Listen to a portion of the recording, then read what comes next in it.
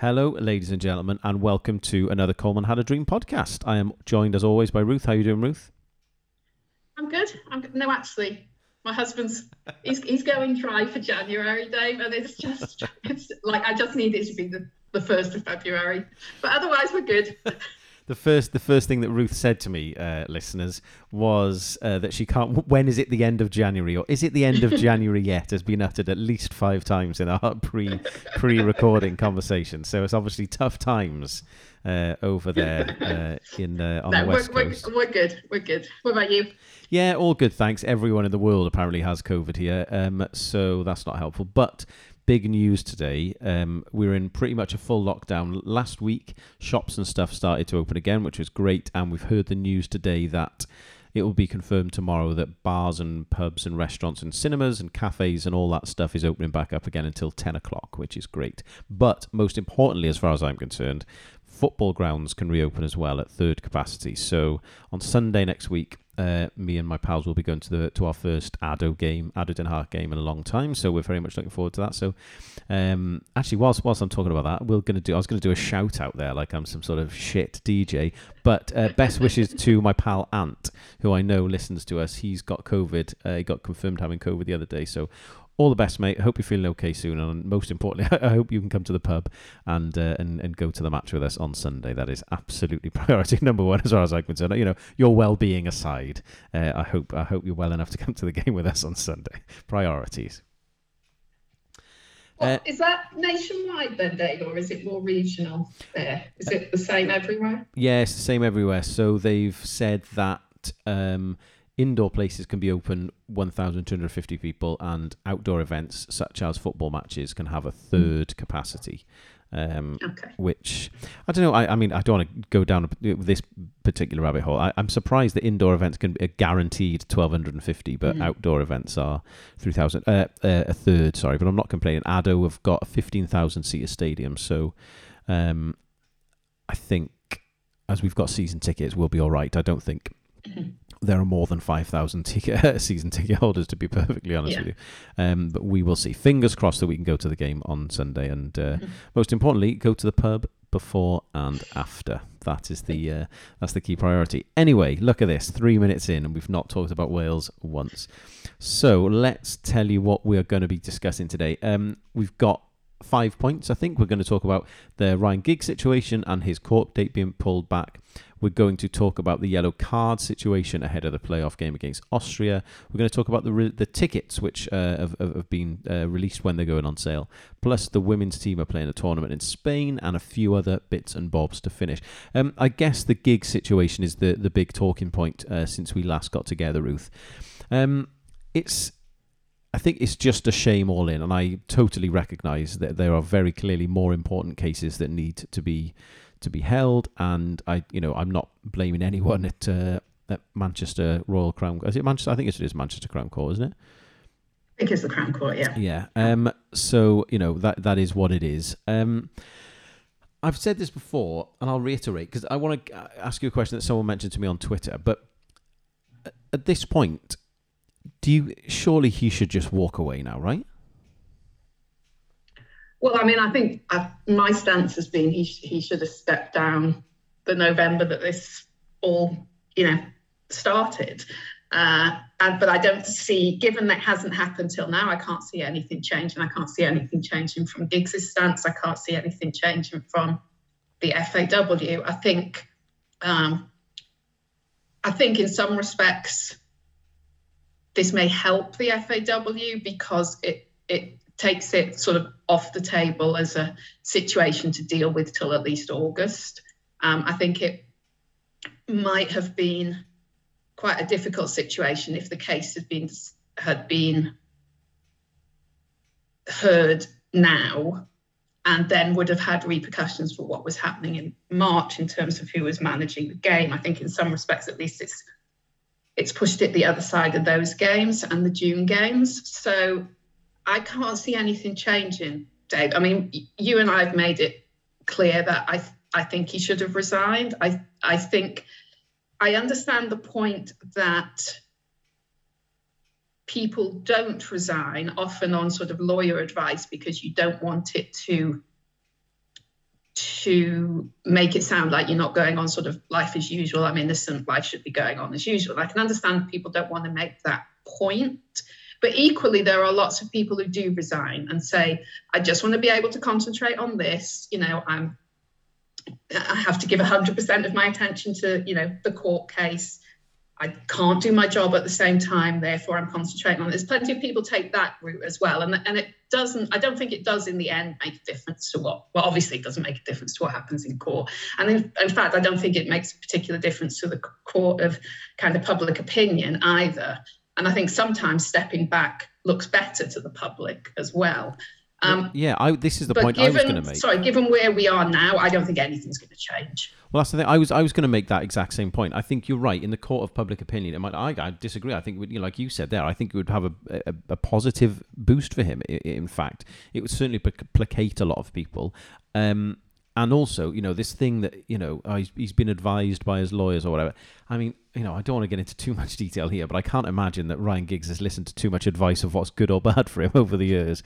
You know, you can read into that what you choose.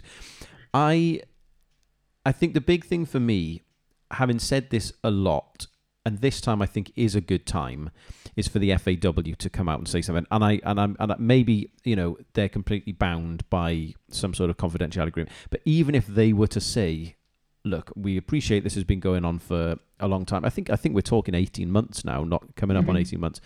It'll be not far off 2 years by the time the trial gets heard. You know, for them to come out and say, look, guys, we know you want an update. We know you want some information, but unfortunately, we can't do that. Even that would help the situation a little, I think, even if they can't say anything. I think the big thing for me is what makes me uncomfortable, apart from the obvious, is that, let's say, for argument's sake, we qualify for the World Cup. This goes on in August.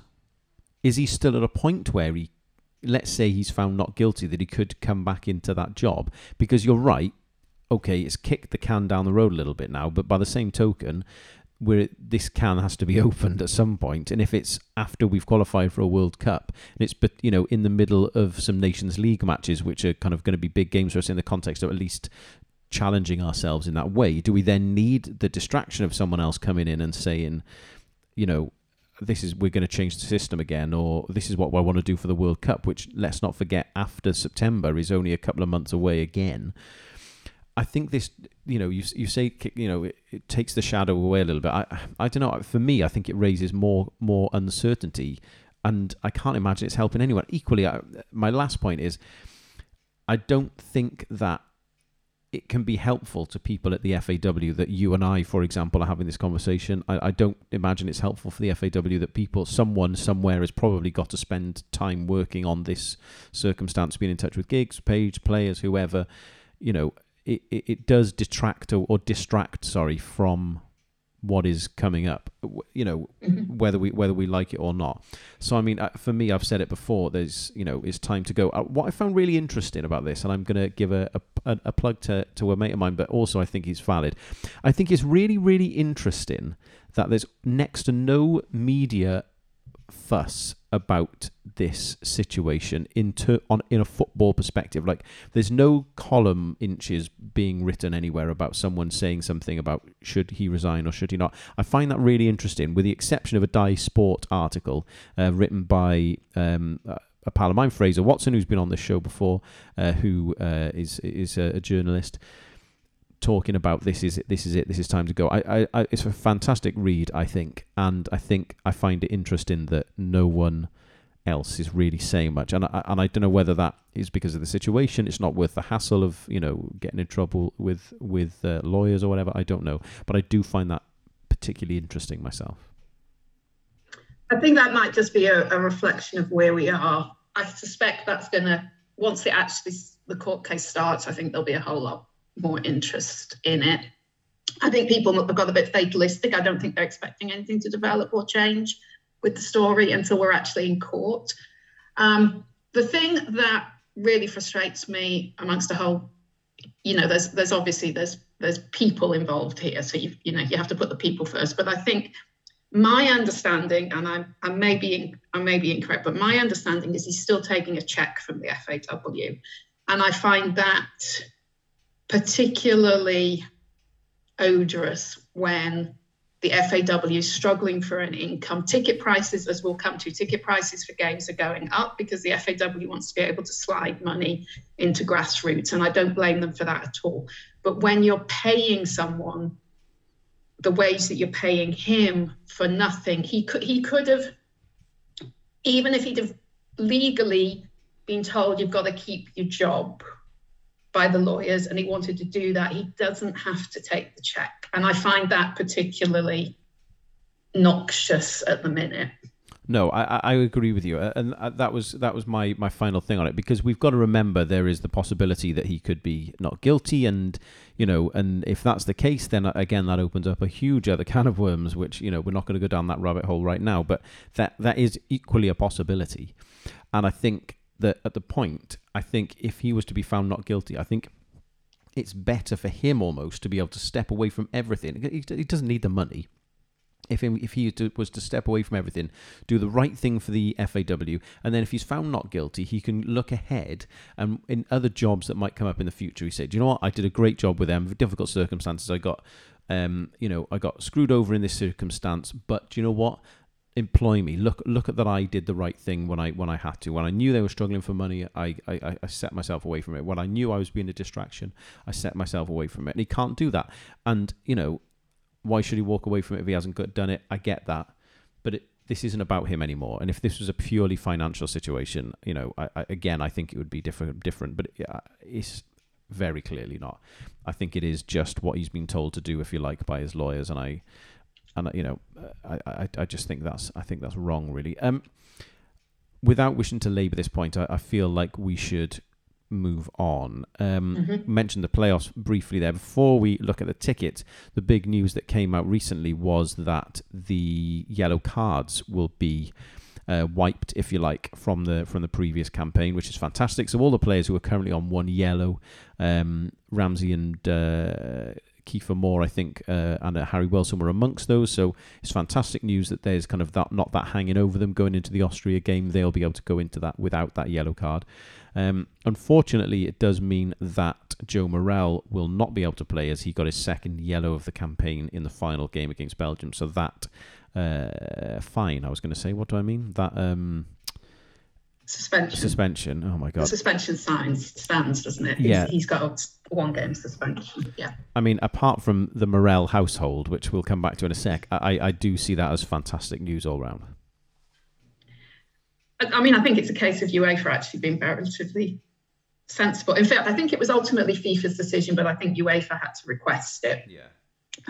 But it should never really have been set up the way it was, with teams playing different number of games and all that sort of thing. And, just to play, in some cases, 10 games and only be able to get one yellow card. It's a ridiculous ratio in the first place. So I think there's legitimate questions about how we got in this position. But I do think sort of common sense has prevailed. And as bad as I feel for Joe Morrell, I do think it's important that the goalposts do stay the same. That if you gain 2 yellow cards within that campaign, you miss the next game. And I think it's really unfortunate for him.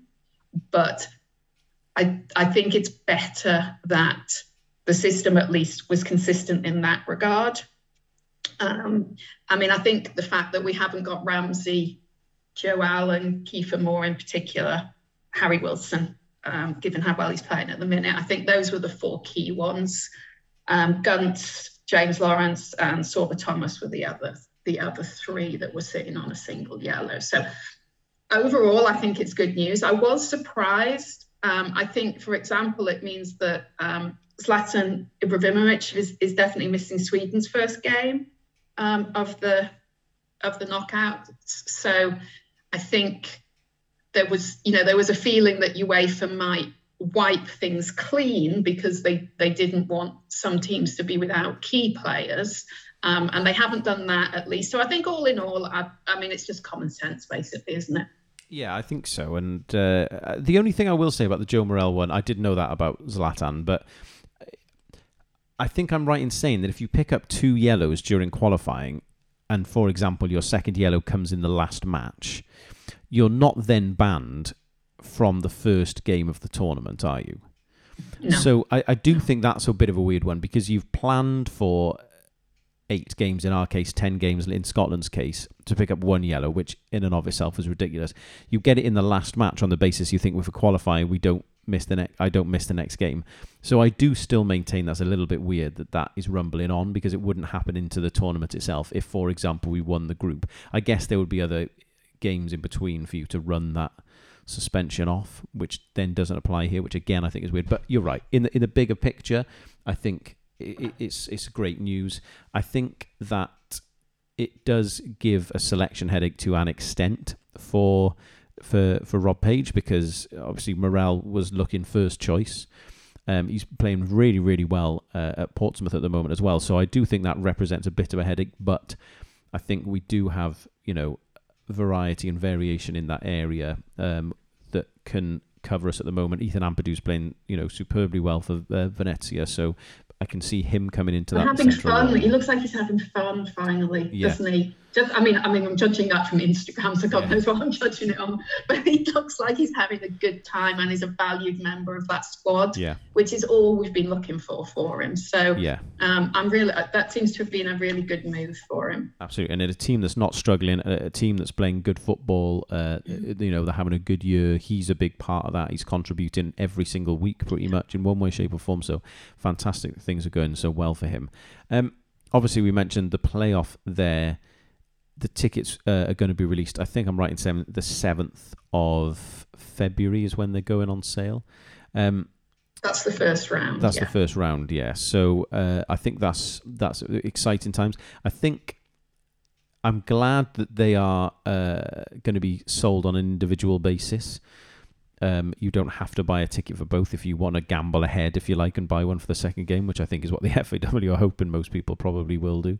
I think is an interesting one. And there's 3 categories, for those of you who haven't seen it already, where it's people who are Red Wall member and got the double header, the Belgium-Belarus double header. Red Wall members is the second tier, and just general sale then is the third. I'd be surprised if it goes to general sale, to be perfectly honest. But you never know. I am delighted to say that I am in the top category there, so I'll be rushing on to see if I can get my tickets for my pals in the Canton stand. So fingers crossed for that. Interesting to hear about what they talked in regards to the FAW and where the money is going from these games. Yeah, no, I think the prices have gone up, and I think that was something that the FAW were conscious of kind of explaining. So I think the fact that they're trying to slide the increased ticket price more sort of overtly into the grassroots of the game. I think that's important, and I'm glad that they're acknowledging it as an issue. Not that they haven't, but they're very obviously acknowledging it as an issue, and 2, that they're doing something about it, but without ludicrously increasing the prices as well. Absolutely. And I think what's worth mentioning is the most important thing, as far as I'm concerned anyway, is the junior prices are staying the same in any of the categories of the ground. I also like that there's the young adult seat as well, which is still, still not cheap, but I think when you consider what they're trying to achieve and what they're after, I think that's really, really important. You can, if you're a young adult, you can still get a ticket for 20, 25, 30 quid, which is even 30, even category 1 tickets, 30 quid, which is, still £10 cheaper than the full price. So I think that's a really good initiative that they've done. And when you consider what they're actually trying to achieve, like doubling the amount of registered footballers across men's and women's football, and then improving the facilities to support that, I think is a fantastic ambition, a fantastic target. So that's something that, is not cheap, is it? So, I think they've got to do something to benefit from the kind of surge, if you like, in popularity of the team, and rightly so, because the alternative option, let us not forget, is that they make more money by taking the game to the Millennium Stadium. So in the grand scheme of things, I'd rather pay an extra tenner for my ticket than go to the Millennium Stadium. Yes, speaking of the Millennium Stadium, you've only got to look at the slow sales on the rugby tickets and the price that they're at. You can price yourself out of the market as well. You've got to be careful with these things. Yeah, absolutely. I mean, I saw that someone put on Twitter the other day that the same ticket they saw a Autumn International for has now gone from 65 quid to 120 quid. Literally the same seat, which is absurd, really. But that's a story for another day. That is their problem, and not ours. I thought there was an interesting comment from. I mean, I'm glad they've done it, that they're conscious of it, but the risk of away supporters booking tickets, joining the Red Wall, and then being able to book tickets, so that the FAW have put a kind of a date on that people had to have been Red Wall members before the draw in December, or at least have a history with the FAW of purchasing tickets through the Red Wall. So I thought they're obviously wise to the fact that perhaps the Scottish supporters in particular will have tried to have jumped on and become Red Wall members to get tickets. Yeah, I agree. I think that's potentially for the second game. So I like the fact that we're being a bit canny about that as well. Yeah, I agree, and I think it's interesting as well. 2 per eligible member for each set. So I would be surprised personally how many tickets become available on general sale, because I think the stadium can hold 35,000. I think, is that right? 32? I think it's a touch less than that, but it's the low 30s. I think. I mean, you look at the fact that then, so it says on the message that goes out, 8,259 tickets are available. People qualify at that stage of the membership and the double header ticket. So, and that they can buy 2 tickets per membership. So you would assume that most people will do that. So then there's 16,500 tickets. Half of the allotment will go before it even goes to stage 2, I'd imagine. So I'd be very surprised if, it will probably get to general sale, but I'd be very surprised if there's that much availability even for the Scotland fans, were they to kind of make that decision. But still, I think this is a really fantastic initiative, and I think they've priced it just about right when you consider how big a game it is as well. So I'm very, very excited. Looking forward to hopefully getting a ticket with a group of us go into the game. We've obviously talked about the men's team a lot here, and God, we're rattling through this. This is bordering on being professional, Ruth. What will people? Sorry, we'll screw it up. Yeah, I was going to say I'm not getting too carried away. First 5 minutes of our 25 minutes so far, we're talking about your husband's dry January. So let's not get carried away. The women's team, Ruth, have announced that they are going to play in the Pinatar Cup. I paused over saying that there because every time I see the word, I think of Pat Benatar. So I had to stop myself from saying the 2022 Benatar Cup, and in turn stopped myself from saying Pinatar, which is what they're playing. See, there you go. We're back. This is what people tune in for. They are playing 3 games at the middle and end of February, the 16th, the 19th, and the 22nd. I'm a big fan of the fact that the final game of the tournament is on the 22nd of the 2nd, 22, but that is just me. Again, back to nonsense. We are in a it's in 2 halves. It's sort of knockout, but sort of ranked, as you say. You can explain it in a sec, Ruth, because you'll do a better job than me. But on our half of the draw, if you like, is going to be Belgium, Slovakia, and Scotland. Do you want to just mention how you think that the tournament will work, Ruth? Well, we play Scotland opening game, and then we'll play Belgium or Slovakia. But the way it's organised is it's knockout in the sense that if we beat Scotland, yes, we've made the second round. But if we lose to Scotland, the tournament is not over for us. The games continue, but they're used to rank your position within the 8 teams that are competing. So it sounds a little bit more like a sort of a cup with a plate, which people might be more familiar with from small rugby tournaments. So there's a guarantee of 3 games. We'll play Belgium or Slovakia in the second, and then Russia or Poland, Ireland or Hungary in the third. And it obviously all depends who's won in their particular side of the draw. But regardless, you're going to get 3 good quality competitive games. Even if we lose the first one, you're going to get good opposition for the second and the third. So I think in Gemma Granger's aim to have us playing as many teams as possible that are ranked with us and above us, it seems like a really good option, and some good warm weather training as well, presumably, given where it is in Spain. So I think all in all, it looks like it'll be a really good event for the girls. And I think if we're going to end up,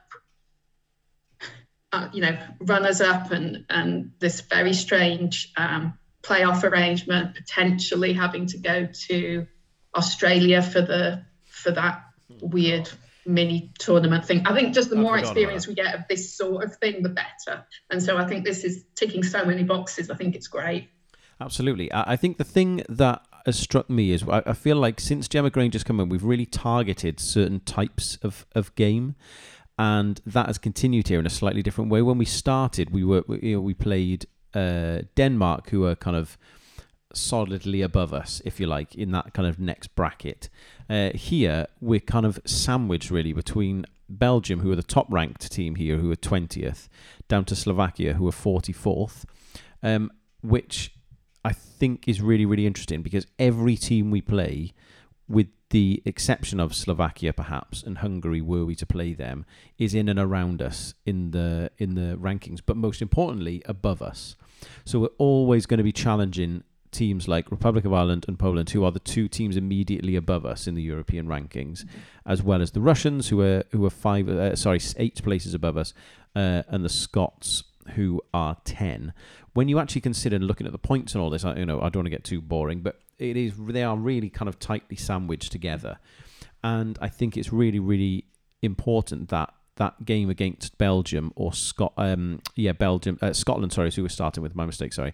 That Scotland game, that's a real big test for us because we played them not long ago, and I think it was 3-0 they beat us. No, that was the 1-0 with we had a friendly internationally, and that was the 1-0 with the goalkeeping error that cost that's us. Right. Yeah, as always, my research has come. When was that? April. That was June. Sorry, I'm having now quickly Googling this to make it seem like I know what I'm talking about. I've got myself confused. We lost 3-0 to Canada at home. That's the game I was thinking of. Sorry, that's confused me. We did. You are absolutely right. We lost 1-0 to Scotland. It was the goalkeeping error. But again, I think that's a good kind of level for us to be kind of targeting, because that team did beat us at home, and yes, it was an error, but it's still a game we couldn't score a goal in. So to be looking at playing these teams in and around us, I think is really, really important, especially if we do end up beating Scotland perhaps and going on and playing Belgium in the second game. I think that'll be a real test for us, because they are a very, very good side. So I think all in all, it's great. Some warm weather training, as you say, getting the group back together, and a good amount of time as well to break up the gap, if you like, between the last qualifier and the next ones, which is the France game. I think is next for us in April. So yeah, I think it's going to be really exciting. I'm really looking forward to it. No, I think, like I said, I think there's nothing but good in this arrangement. Really, really impressed with what's been organised. Absolutely. I've seen a few people mention on Twitter they're going to try and make it out to Spain. And unfortunately, I would love to go for that weekend because it's in and around my half term. But unfortunately, it probably will turn out to be unfortunate. Actually, I've got tickets for Newcastle West Ham on that weekend, so I'm going back to London to watch Newcastle invariably lose. The most expensive defeat, the most expensively assembled team to lose again, I'd imagine. But we did win on the weekend. I don't know if you saw that, Ruth. Newcastle are. I heard, yeah. The greatest. To be honest, I'd be surprised if you didn't hear the noise coming from my living room. I cheered so much when the ref blew his final whistle that Shearer the dog lost his shit. Was barking, jumping up, and I basically kneeled down to give him a bit of a hug as he ran into the room, and he just completely knocked me over.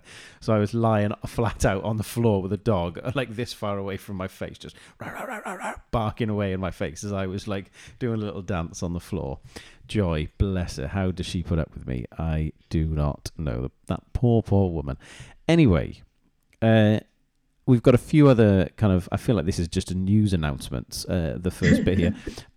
The Nations League locations have been announced for Rotterdam and Wrocław, which I've almost certainly said wrong, for the Poland away game. Thoughts on that? I think Rotterdam and Wales playing in the De Kuip Stadium is just... I don't know. I don't know why that feels really cool to me, but that does feel really cool.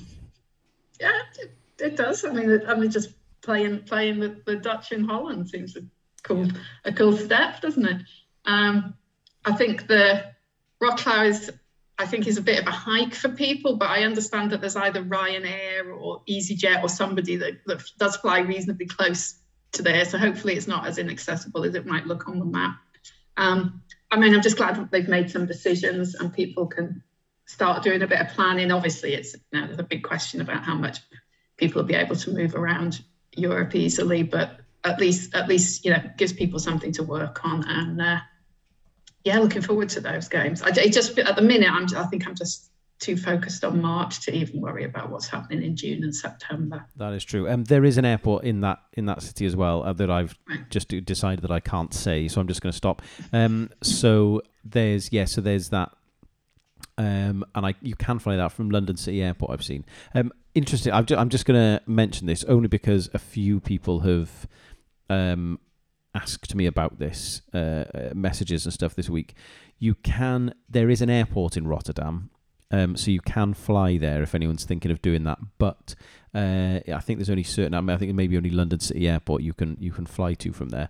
So my top tip, if you're interested, travellers, is just to fly to Amsterdam. The flights, especially from London and Bristol's not that cheap, but like London's dirt cheap. The flight I got back for the Newcastle game in a couple of weeks was €29. So they are ridiculously cheap to fly to Amsterdam at the moment. So if you are thinking of that or worried about that, just go to Amsterdam and get to Rotterdam really, really easily. So you can do that. The one thing I was interested about, I just wanted to mention quickly on this, was the stadium capacity at Feyenoord is about 50,000. I'm going to be intrigued to see what they do ticket-wise with that in terms of selling tickets, because they didn't sell out the Nations League games, in the last set. So I wonder because I think they're only obliged to give us 5% capacity, which obviously would be 2,500. But I wonder if they'd be tempted to give us 10%, or at least a little bit more, because there's going to be big interest in this. And on the basis of the last campaign, I don't think there will be that big an interest from the Dutch side.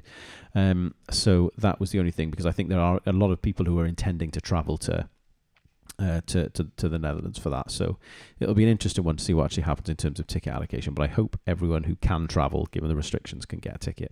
Do you think they've moved it from Amsterdam deliberately then to try and access a slightly different audience at their end, or do you think it's just the date and facilities availability thing? I would imagine the latter is probably the reality of the situation. I do know that there's a big thing here between Ajax and Feyenoord, obviously, but in terms of the De Kuip is seen as a certain type of stadium. There's a big pride in Rotterdam Feyenoord fans that they hold the Dutch Cup final every year at the De Kuip Stadium, and I think they've also hosted a lot of classic matches over the years, both for the Netherlands and European games and stuff as well. So they're very kind of proud of that. So maybe there is an element of it being moved about. I also, I'm sure there's a clash with something else somewhere, because it's the summer months. So I'm sure there's maybe a concert going to be intended to happen at the Amsterdam Arena. I don't know, but I think it's going to be fun. I've been to the De Kuip before for a friendly, pre-season friendly. Feyenoord played ADO Den Haag, and it's a proper old-fashioned. It looks a bit shit on the outside stadium. It's really close to the pitch. It's a really great atmosphere there. There's a train station which is literally across the road from the ground, so it's really easy to get in and out of. And Rotterdam's quite a weird city, actually. It's quite... I feel like you need to know where you're going. It's quite industrial, but there's some really cool areas, and hopefully the weather will be good. There's some great bars along the river that runs through the city as well, so it'd be great to get a Wales contingent on. They have like these big boats which are bars. It'd be great to have a Wales group taking over one of those boat bars. But yes, we will see. As you can tell, I'm not excited about the prospect of Wales playing down the road at all. Yeah, sounds shit. I wish it wasn't here. Yes, but that is my top holiday planning tip for anyone who's looking to come. I wanted to mention 3 Wales players, Ruth, before we finish. Ramsey, Bale and Wilson. Let's start on Gareth Bale, I think. He was in training for Real Madrid and got on the bench for them in their 2-2 draw the other night against a team. I've forgotten who they are. Is it Eicher?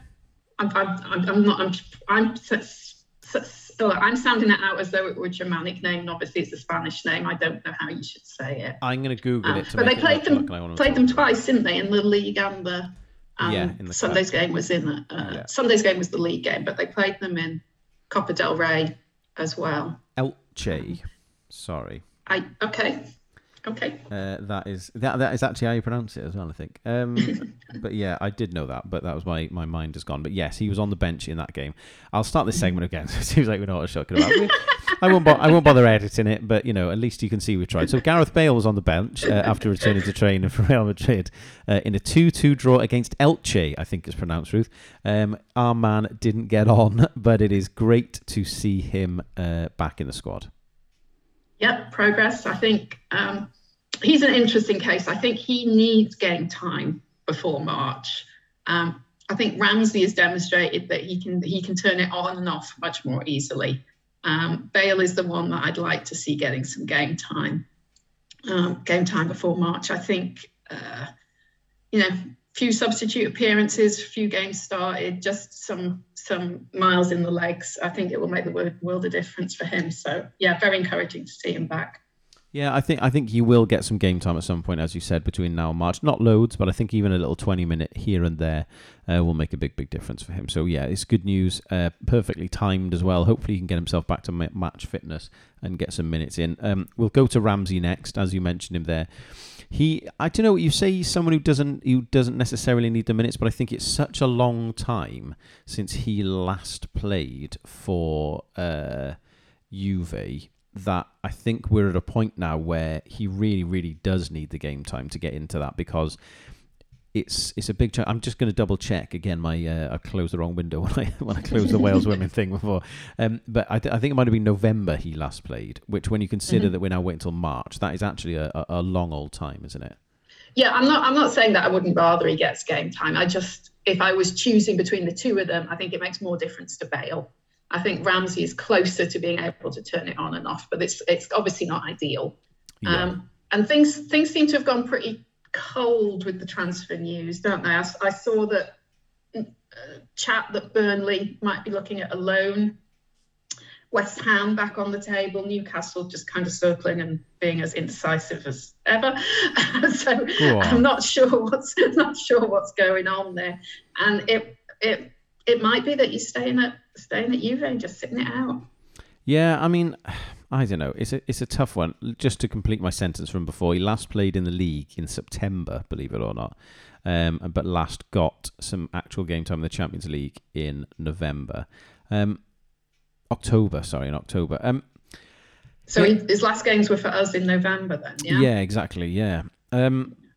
It's a weird one, isn't it? I've read today that he's been told by Juve that he needs to make a decision this week, and that it will happen this week. He said no to Burnley. He said no to Palace because the deal wasn't right. So that realistically, in a financial situation, leaves... It's an interesting one. I think in terms of people who could just drop it and afford his wages, Villa are a very wealthy club, as are we now, but so are Everton, for example. Everton have just changed their manager, so maybe someone might come in and have a gamble on him. I don't know whether they'll think it's not worth it. I don't know. I could see Everton being quite a good fit for him, actually, depending on the circumstance, if I take my black and white glasses off. I'd be surprised if we went to Villa purely for the reason that if you look at the players they've got there in midfield, Buendia, McGinn, obviously Coutinho they've signed now, and himself, I'm not sure where he kind of fits into that team. So from a football perspective, I don't know where that would leave him. Obviously, I'm sure they'll be able to afford his wages. But again, I don't know what the financial fair play situation would be. That you're talking about taking on €500,000 worth of wage each week. I'm sure Coutinho is not playing for a pint of Guinness and a packet of pork scratchings either. So I'm intrigued.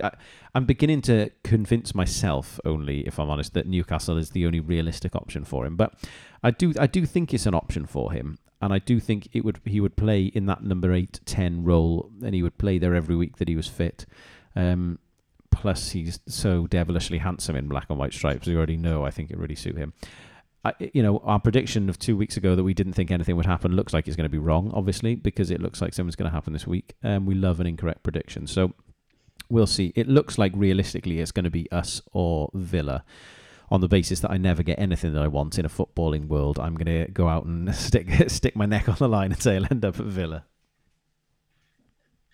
I don't know. I really don't know, because they can't actually make it move. So it's all well and good them saying something's got to be sorted this week, but I don't think they can literally make him move. No, but you've got to consider the alternative there as well, though. The alternative is then they're going to say, right, we've given you a month to sort yourself out and you haven't done it. You've got these games coming up in March. Like, the next time you're going to play competitive football is going to be the playoffs and the Nations League. We're going to freeze you out. We're going to sit you over there with the kids. I don't think it's in his best interest to do that either. He's not that sort of person. I say that like we're best pals. But I agree, but I agree. I think he's looking for a move. I just don't think they're finding the right one. And then you reach a point where you're going through all the upheaval and the uncertainty for the sake of it, or are you actually better just, as you say, training with the youngsters? You reach a point where I think I would rather see him move, because I think he needs the game time, and he's too potentially too valuable a player for the clubs that we're talking about. You wouldn't want. I wouldn't want you. And I'm saying this is like antithesis, but I wouldn't want Newcastle to miss him when he's available, because I do think you need him. So some people just need to get their act together, basically. Now, whether that's some deal with Juve where they share the wages, although I don't think that's really an issue in Newcastle's case, some kind of guarantees in terms of, is it a loan with a view to a sign-in? Is it a sign-in? How long is the deal? I think there just needs to be some head knocking together here. But I don't think you can force it either. No, I know what you mean. As I understand it, his wife and kids have already gone back to South Wales. So I do think there's the expectation that it will happen in some way, shape or form.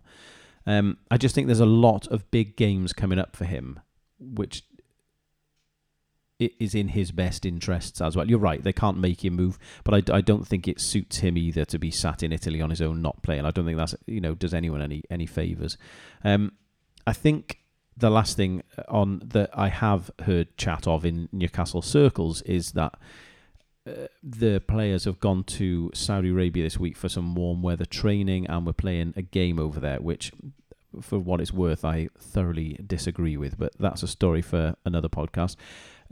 What I think is interesting, there's a lot of chat and rumours going around that the Saudi Arabians want there to be a marquee signing whilst the club are over there, so that the presentation, if you like, of the new player doesn't happen in Newcastle, it happens in Saudi Arabia, which, again, taking my personal opinions on that away, I can see that making sense from their perspective. And I suppose if you've been waiting to haggle along for a deal and whatever, now is a good enough time to do it. He's had COVID, so couldn't have been able to go anywhere anyway. I'm obviously talking myself into this and making excuses for myself to get the thing I want, but I do think that does make sense to me, whether it's happening or not, and I've just invented it and listening to things that I want to believe. I can see that being the case. I think realistically it looks like his only options, if he wants to move to the Premier League, are going to be Villa or Newcastle. So let's hope he makes the right decision and doesn't go to Birmingham. The whole Saudi thing is really sort of noxious and uncomfortable, isn't it, Dave? And I think at a point where I hadn't heard that news, and I think it's interesting that that's being pushed, because I think from a PR perspective right now, neither of those things, it doesn't make sense to me that they're doing those things just from a sort of anti-PR point of view, taking the team there, showing them off, getting a marquee signing, showing him off. I think I don't think that's actually going to do them any good in the public eye right now, at a time when sort of flaunting things might not actually be in the best interest of the owners, in as how it's viewed by the public. So I think that's an interesting sort of misstep, is how I see that. I mean, I think there's two ways of looking at it without wishing to go too far off topic. I think you're right. Obviously, from a UK, if you like, or Westerner's perspective, I think you're right. It's a misstep. It's a PR own goal. At this stage of the game, though, if they've taken over them, if you were going to stop supporting Newcastle United because of your opinions on Saudi Arabia, then you will have already done that by now. This is not going to be the final straw for you. That ship will probably have already sailed for the most part. Secondly, I don't think they particularly care what their PR view is from the Western world. In one sense, you've got to remember that I think it was a week or so ago they claimed they accidentally, in inverted commas, bombed a Yemeni prison. I'm not responsible for ballistic missiles, but I can trip up a stair by accident. I refuse to believe that you can bomb something by accident. Anyway, I think my point there is that they're probably looking for a good news story at their end, and this football team that they're desperately trying to get a load of Saudi Arabian people to get behind and back and support and financially commit to and whatever else, which does seem to be happening, which is interesting. It does massively suit the PR angle from that side, which, from what I can gather, is pretty much all they give a shit about. So, I think there is that angle from it as well. I think that, again, this is a story for another day. I do want to point out to people, because people do say these things back to me. I'm very much a support the team, not the regime. I was like that for 14 years under Mike Ashley. I'm not comparing him to these people, but, I got a message off someone the other day saying, I can't believe you still support them. Well, football doesn't work like that. I can sing and celebrate when my team win. It doesn't mean I'm singing and celebrating for these guys. And I think that's, this is, again, to avoid the pun, it is very much not a black and white situation. And I think people who have these opinions that Newcastle fans are all idiots and are all walking around wearing, the full kit and, the tea towels on their heads and waving the Saudi Arabian flags and all this, like, that is a complete misnomer from what things are actually like. And I think it's worth remembering there are some real fans out there who've supported this team for a long time, and it's, as they say, the name over the door can change, but the name on the badge is always the same, and that's what a lot of people support. Anyway, before this turns into a Newcastle podcast, let's talk about another team in black and white. Yes. Did you do a segue there? That was perfect. And I came up with that one all off the top of my head as well. Very happy. Let's talk and finish today, Ruth, by talking about Harry Wilson, who I think it's fair to say is in absolutely outrageous form. Amazing. And another person who's having fun. I mean, we talked about Ampadu earlier in the podcast. I think this is a classic case of someone who's needed a new home, and he's finally got a new home and is valued and appreciated and contributing. I mean, when you consider that he's been involved in over a quarter of their goals and the way they're rattling them in as well, that's a lot of goals. And he's knocking I think his goals at 8 or 9, another dozen assists or so. I mean, I think it's just great to see. I think it raises a nice question for us to ponder in terms of the starting team for us come March if his form is like this. But I do think it's a very illustrative case of a player where the loan system just ran its course, and that he just needed a home. Yeah. And it's very pleasing to see how this is working out for him. Yeah, I agree. I mean, you look at Ben Woodburn, just on a slight detour, he's a point in fact there. He's actually doing quite well at Hearts. Mm-hmm. And I know Dylan Levitt has been playing very well for, he's at Dundee, isn't he? I mean, I'm going to fact check that as I talk. But I think that, that they're both a case in point there, that at a point you need to settle, and what Harry Wilson did there. You talked about the goal contribution stuff is amazing. They've scored 22 goals in their last 4 games. Absolutely unbelievable. In the 7-0 win against Reading, he got 2 goals and 3 assists. Just remarkable and form. earned a penalty as well, I Yeah, think, if I remember right. very true. Yeah. You know, we got an assist against Bristol City. I mean, I just looking at when I started looking at this, it made me shudder. The thought of they're just unbelievable. They've scored 7 goals twice in the last 12 games or so, and in the same time, they've also scored 6 goals twice and 4 goals twice. It's absolutely remarkable. Like, they beat Peterborough 1-0, and if you're a Fulham fan, you're supposed to be bored out of your mind with a 1-0 win. I mean, Christ, even when they scored their 6 goals against Birmingham and Bristol in consecutive games, they also conceded 2. I mean, talk about value for money, a Fulham season ticket.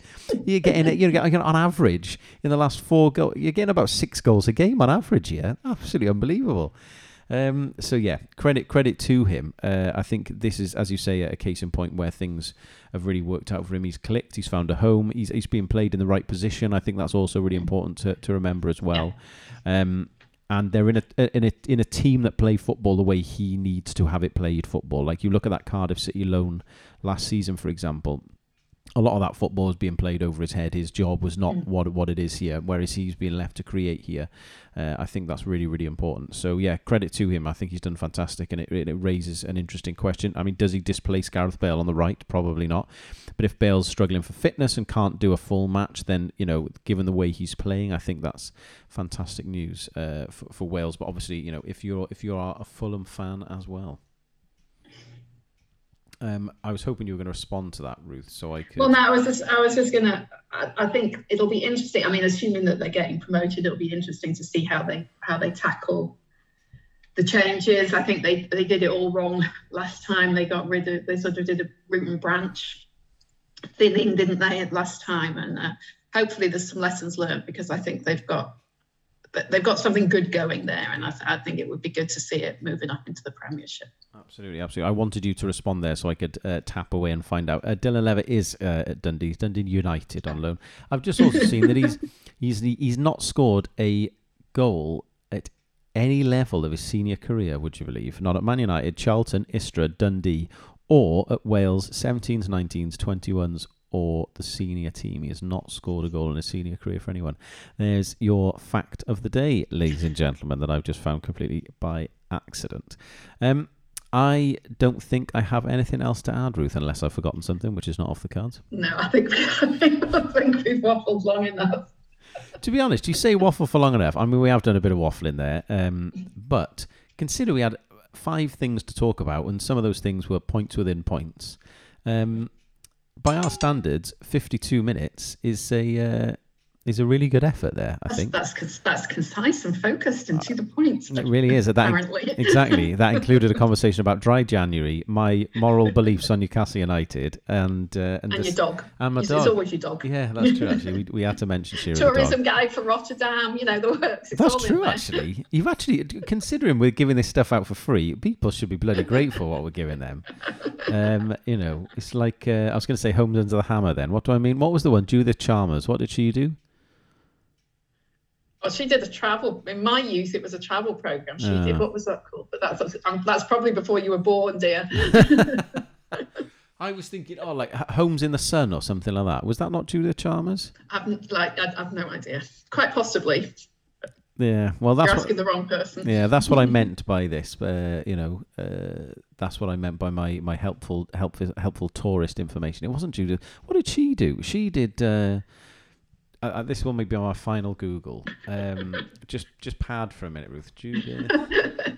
Yeah, no, she did when I was in my youth. She did like a travel TV show on ITV. I think. The one I was thinking of was "Wish You Were Here." That's the one.